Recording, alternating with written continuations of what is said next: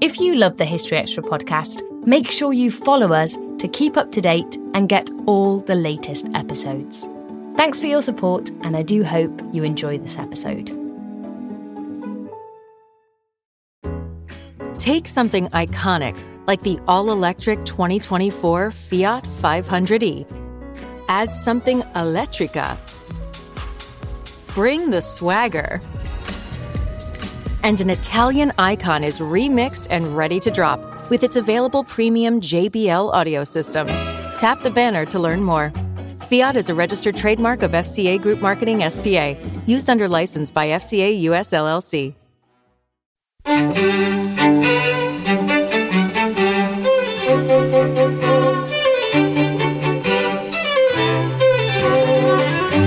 Hello and welcome to the History Extra podcast from BBC History Magazine, Britain's best-selling history magazine.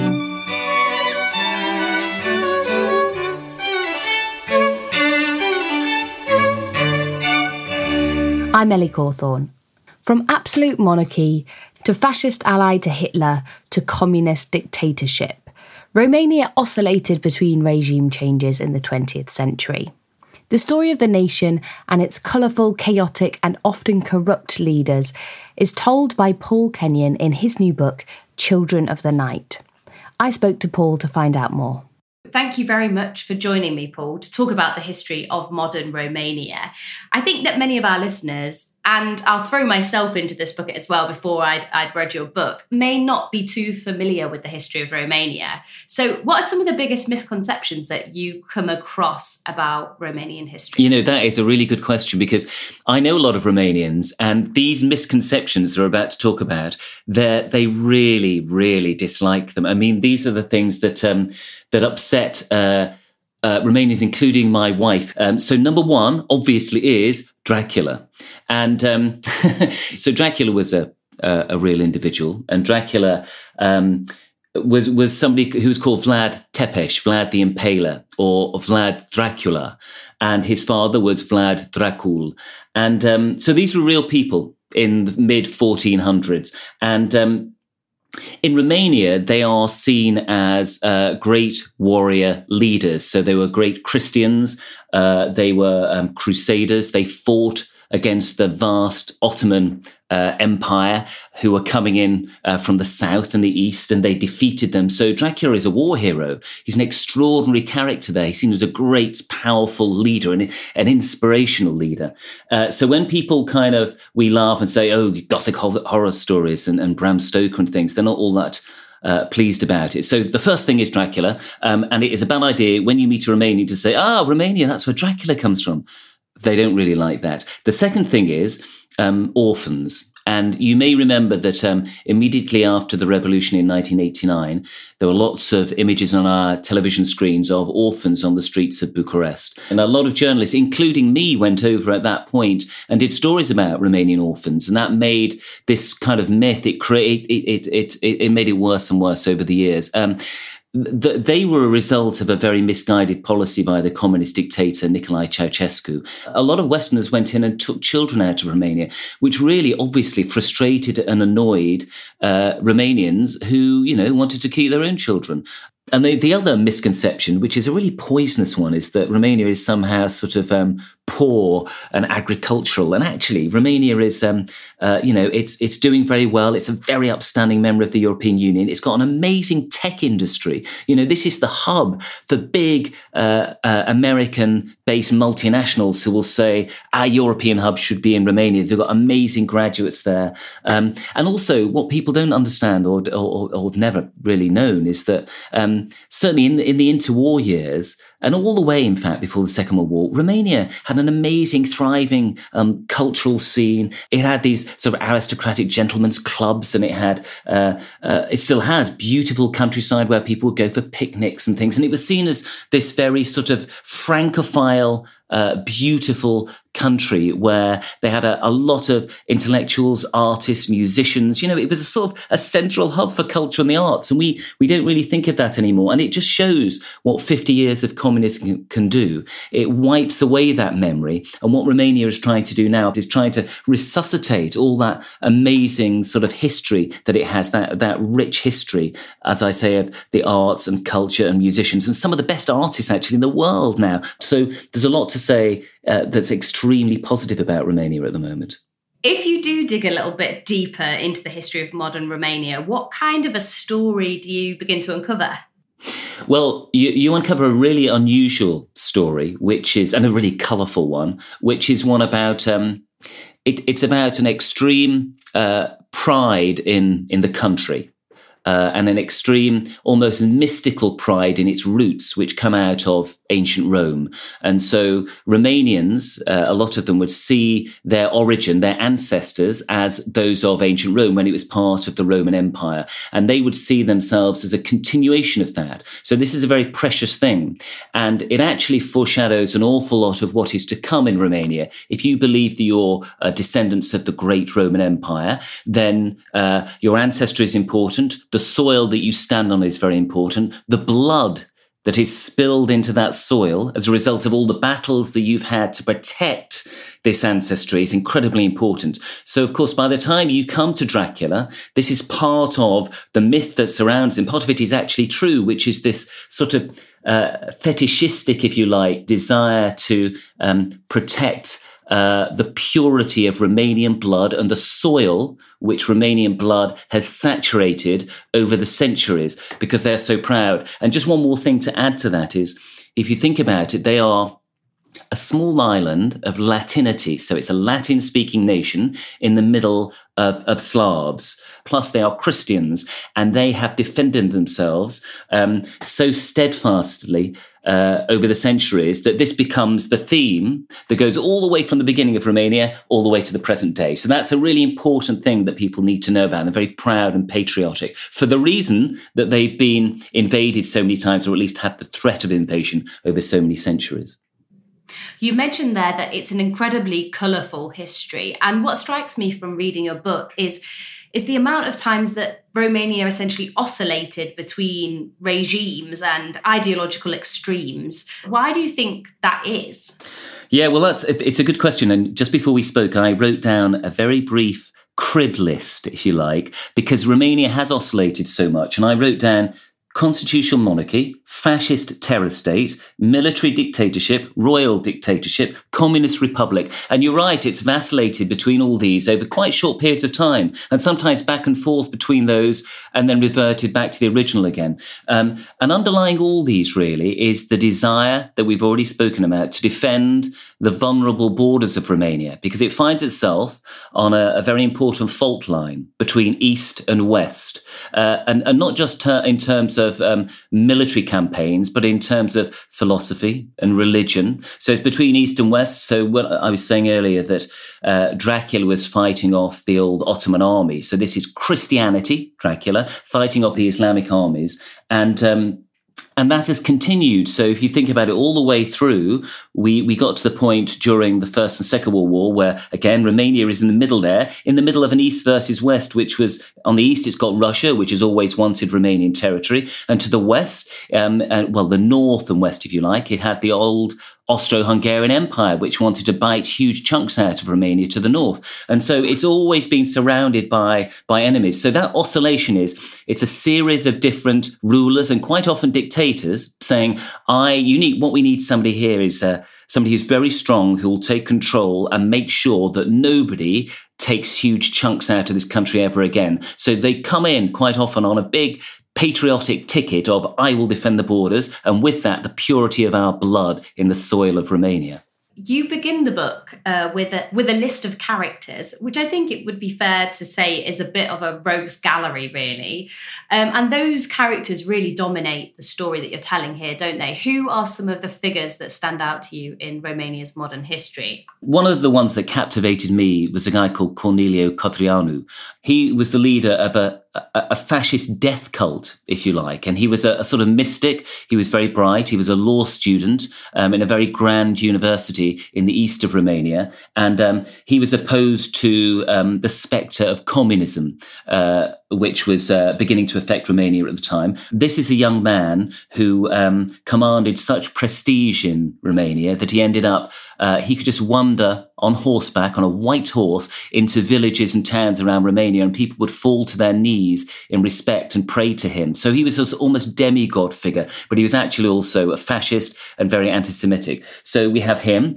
Another extraordinary character, which will fascinate British people, is then we have Queen Marie. So Queen Marie, who was Queen of Romania in the early 1900s, she was a granddaughter of Queen Victoria.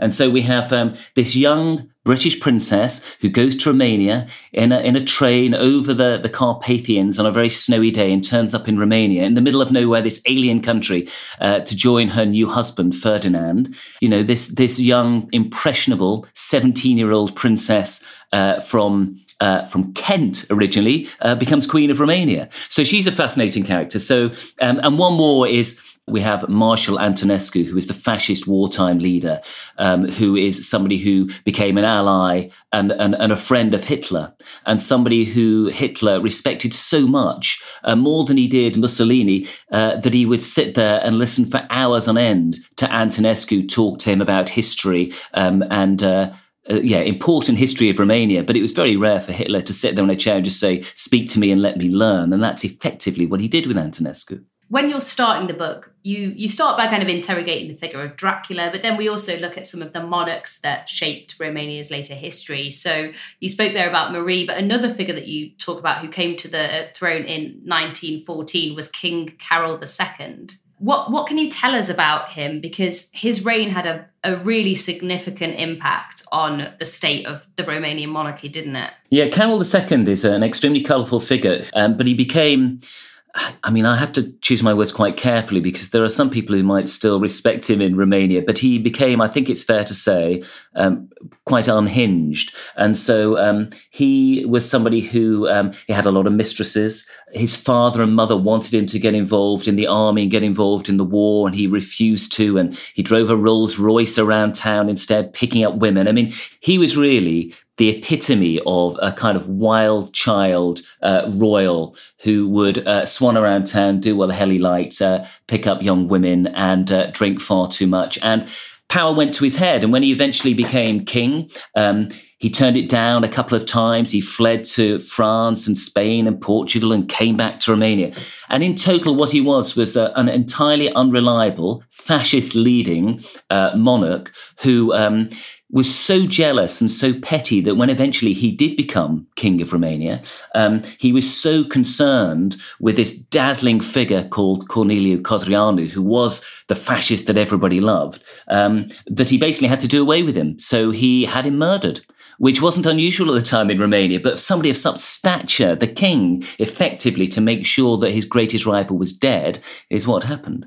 You mentioned earlier, of course, that Romania was moving in a fascist direction and eventually ended up in an alliance with Nazi Germany. How did that transition from monarchy to fascism happen then?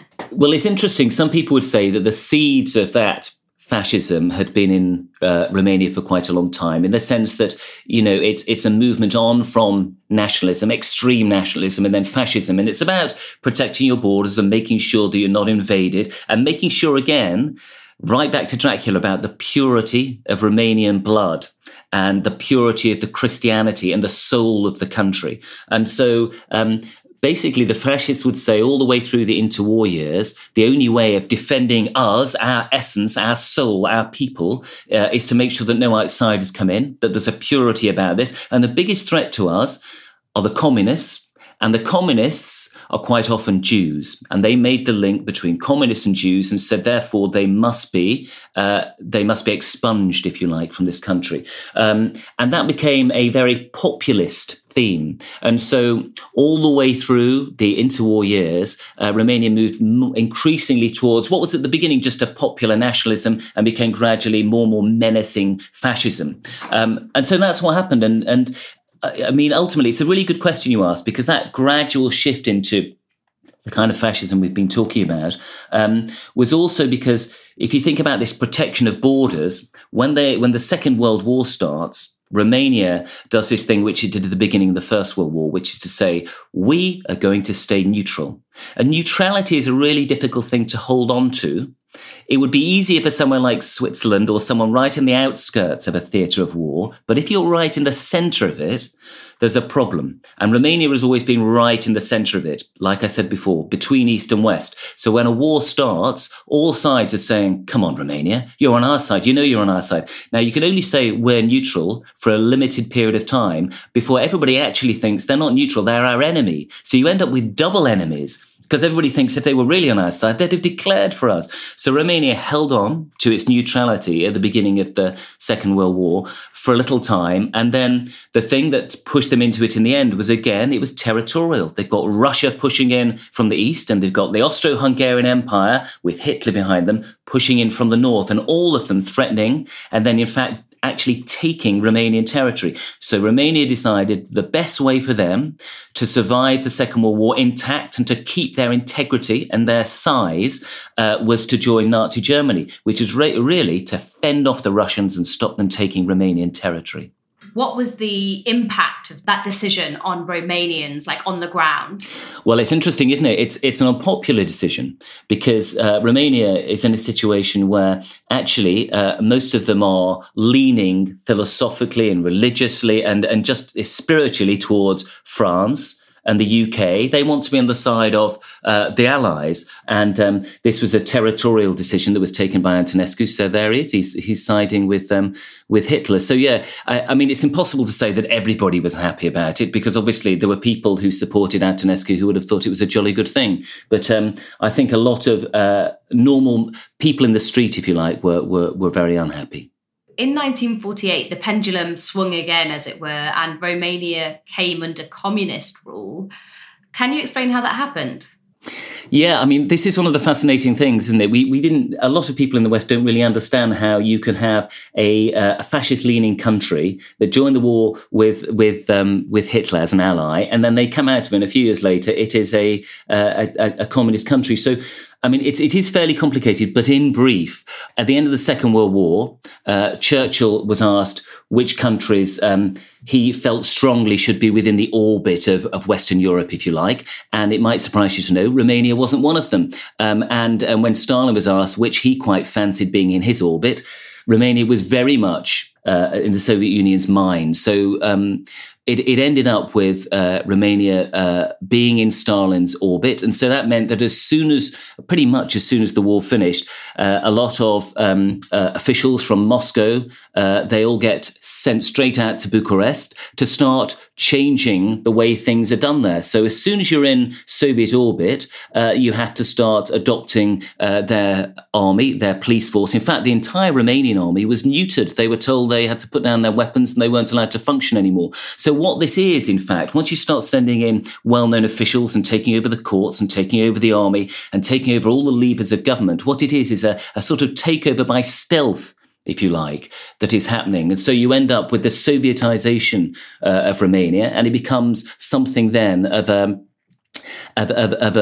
Soviet orbiting state that is very much in line at that time with Stalin. It doesn't have any choice but to be so. Now, the next question, of course, is once you've decided to do that in principle, how do you get the people to support it? Because, 2 or 3, 4 years before, a lot of them were saying, we're proud nationalists. The last thing we want is any communist coming anywhere near our country. And then it appears to be a complete about turn. Suddenly, the communists are winning elections. So what actually happened was that the elections were, it may not surprise you to know, a series of fixed elections. And it's quite interesting when you look at the elections that happened, because immediately after the Second World War, the first election, the communists didn't stand. They stood behind an alliance of parties. So they're sort of, again, by stealth, hiding behind other parties and saying, we're here, but we're not a big threat. We're just part of a coalition. And there can be, nobody must worry because we know you're all very concerned about the communists. And then gradually they took hold of the levers of power. But when the significant landslide election came, this was one that was absolutely undoubtedly fixed. And we know that because we have the diaries, various individuals who were there at the time time saying, some of the communist committees were saying, what should we go for? 65%, 53%? How far can we push it? I mean, the whole thing was just a pure confection. Still to come on the History Extra podcast. All that's really important, of course, is that Ceausescu was gone. There was an end to his rule, and there was a move, no matter how gradual it was, towards democracy.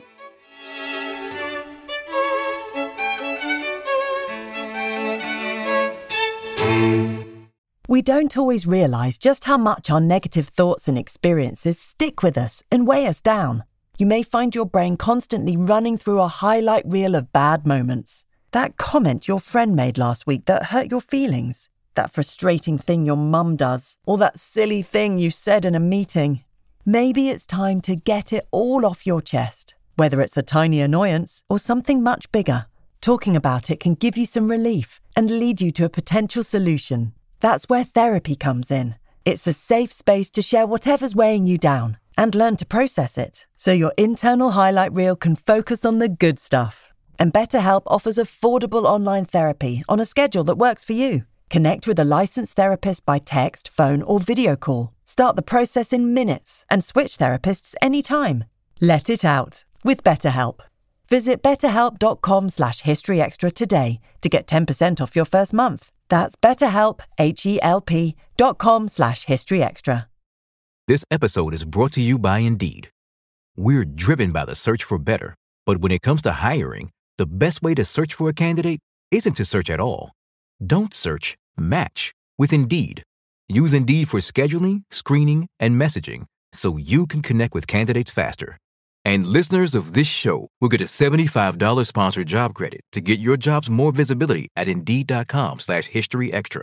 Just go to Indeed.com/historyextra right now and support our show by saying you heard about Indeed on this podcast. Terms and conditions apply. Need to hire? You need Indeed. What can you tell us about the communist leadership in those early years? From what you were saying there, it sounds fairly corrupt. It was a corrupt leadership, and it was run by a character called Gurgio Dej, who was he was an old railway worker and unionist who was not very bright but very determined, and Stalin saw him as an ally, and he saw him as the right man in the post. So they had this choice, really, the Soviets, between the two kind of very preeminent people in the Communist Party in Romania at the time, and one of them was Gurgio Dej, ex-rail worker, not very bright. The other, Anna Pauker, who was really seen as a member of the bourgeoisie. So even though she was super bright and a devout communist, Stalin was worried about her. Probably, in fact, definitely because she was too bright, but also because she was Jewish, which didn't go down very well in Moscow at the time. So in the end, they chose Gurgio Dej. So Gurgio Dej is there, and he is somebody who is he wants to be sort of secretly against Stalin, but everybody's terrified of Stalin at that time. So Gurgio Dej has to perform well, do everything Stalin asks, and be a good boy. So at that time, it looks as though Romania is very much in Stalin's pocket. And the real difficulty comes when Stalin dies. And at this point, Gurgio Dej, who's been saying, I'm the number one Stalinist in this country, don't forget, I'm the big supporter of Stalin. He has a problem, of course, when Stalin dies, because if a Stalinist comes in after Stalin, it's going to be okay. But if a non-Stalinist comes in, which we know is the case when Khrushchev comes in, it's a problem for Gurgio Dej because a reformist has taken over in Moscow. So he has to suddenly say, oh, I'm a reformist too. I'm definitely a reformist. So what does this tell us? This tells us that Romania feels so intimidated by its vast neighbour to the east, by Russia, that everything the Russians asked them to do at that point, the Russians who have by stealth, if you like, occupied Romania and made it communist, Romania has to obey. This tension between Russia and Romania, I'm interested because when we think about Soviet culture, I think we're primarily thinking of Russian Soviet culture. But did Romanian communism have its own flavour or character in any way? Well, there were lots of, that's a really good question. And there were lots of different shades of, or strands, if you like, of Romanian communism. And the Russians knew this and didn't like it. And so the strand that they didn't like was that there was a Romanian nationalist communist strand. In other words, that they were proudly communist, but also very proud of Romania as a state. So they didn't want Romania to be consumed, if you like, by the Soviet Union. They didn't want it to be at the beck and call of Stalin. They wanted a separate, proud state that had its own independent communist party. So that which was probably Anna Pauker and some of her followers would have said, yeah, we need to be proud Romanian communists. And this is something that the Soviet Union didn't want. They wanted it to be subsumed within the Soviet Union. So when we talk about different strands of Romanian communism, you're absolutely right, because we would look back now and say Romania was communist. I mean, that's it. It's very simple, but it just wasn't black and white. So there were all these different strands. And then there were right at the other end of the spectrum were the communists who wanted to obey Stalin, who wanted Romania basically to be a mini state of the Soviet Union. And they are the ones who got their way, if you like, right at the beginning after the Second World War, and were gradually replaced when we see the arrival of Ceausescu. Well, let's talk about the arrival of Ceausescu, because I think he's probably going to be the most well-known figure from this era outside of Romania. And along with his wife Elena became, one of the dominant figures in Romania for several decades. But he wasn't necessarily the most obvious candidate for leadership initially, was he? He definitely wasn't. There were probably 7 or 8 individuals when Gheorghe Dej got cancer and they knew that he was on his way out. 7 or 8 individuals who could have taken over. And Ceausescu, by my calculations, was probably 6th or 7th in that list. The list wasn't a very impressive one. And so we end up with 6, 7, 8 people there, most of whom are very poorly educated. But the thing about the way that the communists ran Romania is that it was almost an anti-intellectual revolution. And so the intellectuals had been put in prison or put in labor camps. Anybody who was well-educated or independent-spirited was seen as somebody who should be mocked. And so it was celebrated to be ignorant, to be somebody uneducated. And that was Ceausescu.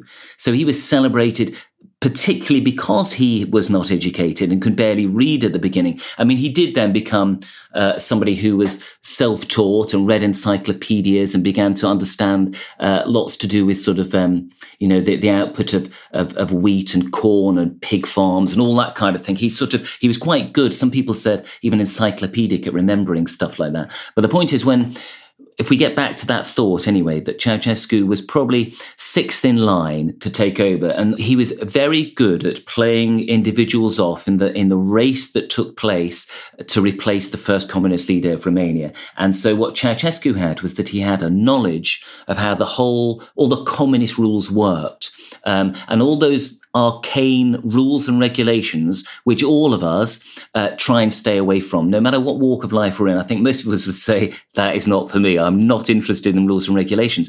But Ceausescu had made it his business to understand those. And so when there's something very dramatic, like the leader's about to die, they all have to turn around to Ceausescu and say, so, I mean, what happens now? What's in the communist constitution? How does this work and how does that? So he suddenly found himself irreplaceable. And by some very clever, some might say sly politics, he managed to put himself in a position where he ran the country. It's got to be said that one of the others who possibly should have triumphed at the time was somebody whose father was German, and anybody with any foreign blood at that time was not going to become leader of Romania. Because if you think about it, Ceausescu was another communist who was proudly nationalistic. So he's patriotic, nationalistic. He doesn't want to be part of, within the Soviet sphere of influence. He wants it to be an independent, proud Romania. And that does appeal to people. So when he took over, it's back to this: Romania will fight its battles by itself and will not be part of the Soviet Union. So that was the vision that he was selling, this vision of a proud Romanian nation. But what was the reality under Ceausescu?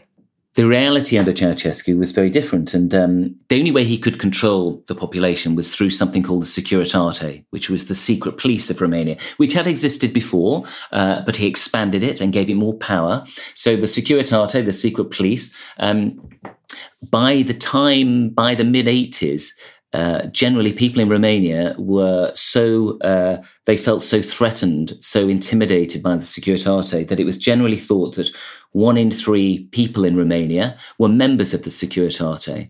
And if you think about it, that would mean there's one member of the Securitate in pretty much every family in Romania. Now, we know now that wasn't the case. It wasn't anywhere near that big. They had a huge amount of informants, more than anywhere else in Eastern Europe. They probably had an informant in every block on every floor. So there were tens of thousands of them. But the point is that if the population thought that 1 in 3 people were members of the Securitate, then that was good news for the Securitate and for Ceausescu, because it meant people would behave themselves. So that kind of propaganda, they almost certainly helped pump out themselves to frighten people. So what it meant was that there was no freedom. There was no freedom of thought or education. There's this terrible, dark cloud of menace that descends over Romania right up until 1989, which stultifies any relationships, normal relationships you might have, any kind of artistic aspirations for jobs or work or any kind of inspiration for normal life that we all take for granted. It's almost impossible to explain, but also just on a practical level, the idea that there is very little food, that Ceausescu, the country was so deeply in debt. He has to sell off all the best cuts of meat and things. He has to sell off a lot of the agricultural produce to foreign countries to pay off the national debt. So the picture on the ground in Romania is one of really terrible, grinding poverty, a total annihilation of human rights, and a degradation of the people's spirit till they felt that there was really very little purpose in anybody protesting. And so students of this will know that Romania was one of those East European countries where actually there weren't many protests. People felt so deadened by Ceausescu and his regime that they couldn't summon the spirit. And they couldn't even, it's not even just summoning the spirit, it's finding like-minded individuals when you're completely dictated, if you like, every angle of your life by the Securitate. So you can never find anybody to protest with. You can never trust anybody. You can never begin any political movement, no matter how secretive you wanted it to be, because the ramifications would just be too extreme. One figure that I really wanted to ask you about was Ceausescu's wife, Elena, who was a really prominent figure in not only the regime, but also the kind of cult of the Ceausescus, wasn't she? The cult of personality. And she was hailed as a genius scientist. Yes. But as it turns out, that might not have been so true. Can you tell us a bit about that? Yeah, Elena, I mean, it's quite interesting. Elena joined the Communist Party in the early days when her husband to-be was still very young. I think she was in her early 20s. And her brother at the time, who was nicknamed as Blockhead, which tells you a lot. Her brother said, listen, you come along to a Communist Party meeting. There's lots of nice young men there. And the nice young man that she met was Nicolae Ceausescu. So Elena was somebody who had no formal qualifications. She was a peasant girl who came into Romania. And there's nothing wrong with that, of course, as she comes in from an agricultural background. But she had these delusions these illusions of grandeur, and decided that the way that she could sort of progress socially, she wanted to be up there with all the other wives of all the cabinet ministers and things. She decided that the best way ahead was that she wanted to impress people with her invisible intellect as well. So it would be a good idea if she was seen as a genius scientist. Now, it sounds ridiculous, but, they were able to make her into a genius scientist by awarding her a PhD, by telling everybody constantly on the daily propaganda, which was 2 hours of television every day, which was all celebrations of Ceausescu and his wife. And it's interesting because it started off just as these are everyday propaganda about Ceausescu himself. Isn't he fantastic? And it ends up with there's a number 2 who's Elena, and we must also pay homage to her. And these are called homage or homage broadcasts. There's a great homage to Elena, and she will be, the future leader of the country, and she is there, and she's a genius.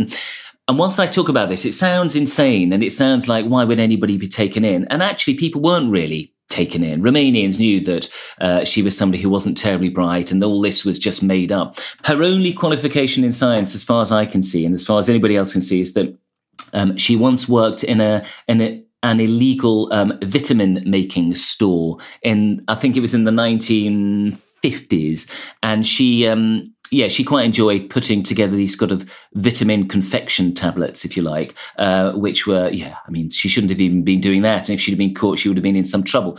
But she definitely had no qualifications whatsoever. So all this is manufactured. And it's interesting, isn't it, that Yeah, all the countries, a number of countries, including the United Kingdom, accepted her as a superstar scientist and chemist. And we gave her various awards when she came to the UK. And so did lots of other countries around the world. And it's a huge embarrassment, I think, that we didn't just peel back a few layers and speak to people who would have known, who would have said, all this is a fiction.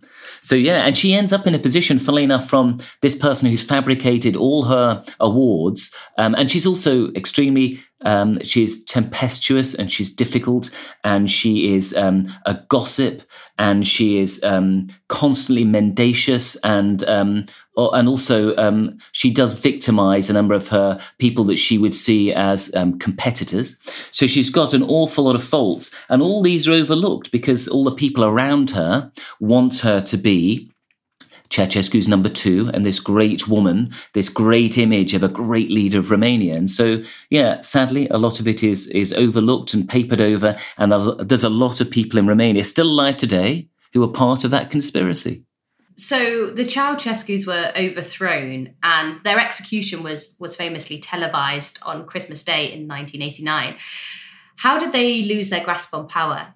That goes right to the heart of an issue that's still very controversial in Romania today. And it comes down to something quite interesting. So we'll be familiar. Ceausescu did a big speech in the middle of Bucharest in December 1989, 23rd or 22nd of December. He stands there in front of a crowd. And the idea is that he's seen all these regimes around Eastern Europe beginning to fall. He's seen the fall of the Berlin Wall. He knows that something is afoot, but he still thinks that his population love him. He's completely deluded in this. But there still isn't much of an appetite for a protest, certainly for a revolution. And this is where the controversy comes in. We all tend to think of it as a revolution in Romania, that it was a popular movement, that it was an uprising that happened spontaneously. There's another side to this, which is a lot of Romanians would say there was never an uprising like that. It was actually a coup d'etat. We might say, what do we care, whether it was a revolution or a coup? But actually, of course, there is a difference. So a revolution being spontaneous, the masses rising up against their own popular leader, and a coup being where you have a group of individuals within the Communist Party who have already been conspiring to overthrow, and all they do is continue with the same regime, slightly changed. And a lot of people in Romania would say it was the latter. It was a coup, and the West has been deceived. And when you look at it, actually, for the next 10 years after the deaths of the Ceausescus, people would say not an awful lot changed, that the leadership, which was mainly through a man called Iliescu, who's still alive today, that was pretty much still a communist regime that continued for the next 10 years. So whether it's a coup or whether it's a revolution is very important to Romanians. And interestingly, even now, they're trying to take Iliescu in Romania to court to say that was never really a revolution. It was a coup, and you were behind the coup. All that's really important, of course, is that Ceausescu was gone. There was an end to his rule, and there was a move, no matter how gradual it was, towards democracy. So you, of course, have strong connections with Romania. Your wife is Romanian. You spend time there. How do Romanians today view all of this turbulent history? Well, I mean, it's something which, if you think about it, the country had communist rule for nearly 50 years, and then another 10 years that we've just mentioned where not an awful lot changed. Most people my age and above my age spent most of their lives in a communist regime. The way that people would look at this now is they'd look back and think these were extremely dark times where there were no human rights and where there was a lot of poverty and where it looked as though they were never going to come out of this terrible spectre of communism. And although there are some very elderly people now in Romania, mainly amongst the elderly, who would say, well, actually, we look back and we see it as people behaved better. There were rules, there were regulations. Things were a lot more conservative. There weren't, now they'd say, look, we see young people on the street on scooters and skateboards and going to nightclubs, and everything seems out of control. So if you just drill down into that for a moment with some of these individuals, which I have done, and just remind them of some of the aspects of not having any freedoms at all under Ceausescu and basically being his workforce, they change their mind pretty quickly. So I think, when people look back at it, they would say that is something that we would never want to go through again. But also, if you think about it, 50 years of communist rule. How do you recover from that? This is a whole generation, in fact, 2 or 3 generations that went through such a dark age, if you like, in terms of human rights and the economy, that it's not something you can extract yourself from overnight. And so it'll take decades and decades to pull out of that, because this is a change of people's attitudes and culture and the way they perceive power and the way that they conduct themselves in public and the way that they interpret the government's behaviour. So when people talk about corruption now in Romania, this is part of the problem. My final question to you, but it's just about the book's title. The book's title is Children of Night, and I wanted to know what inspired that. So Children of the Night it's a quote from Bram Stoker's Dracula. The children of the night, as he calls them, are his wolves. And so when Dracula's at his castle and all the wolves are howling, he says something like, "Be silent, my children of the night," or "Aren't they sweet, my children of the night?" But I thought it was an appropriate title because there's a sort of darkness, a gothic darkness about it, which I think sets the tone for the whole of the book. And so I hope that people will understand the link between Dracula and the way that he ruled all the way through to Ceausescu, and some of the same issues that faced Dracula that still face the country today. That was Paul Kenyon. His book, Children of the Night, The Strange and Epic Story of Modern Romania, is out now, published by Head of Zeus. Thanks for listening. This podcast was produced by Ben Hewitt, Jack Bateman and Brittany Colley. Tune in tomorrow when Fatima Manji will be discussing Britain's hidden heritage.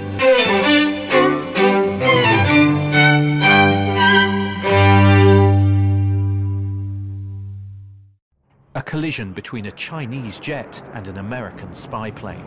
He came and rammed into our left wing. With relations increasingly strained, what are the chances of things spinning out of control? The Western world was asleep. I'm Gordon Carrera. I'll be exploring the friction in this most important of relationships and asking, has the West taken its eye off the ball?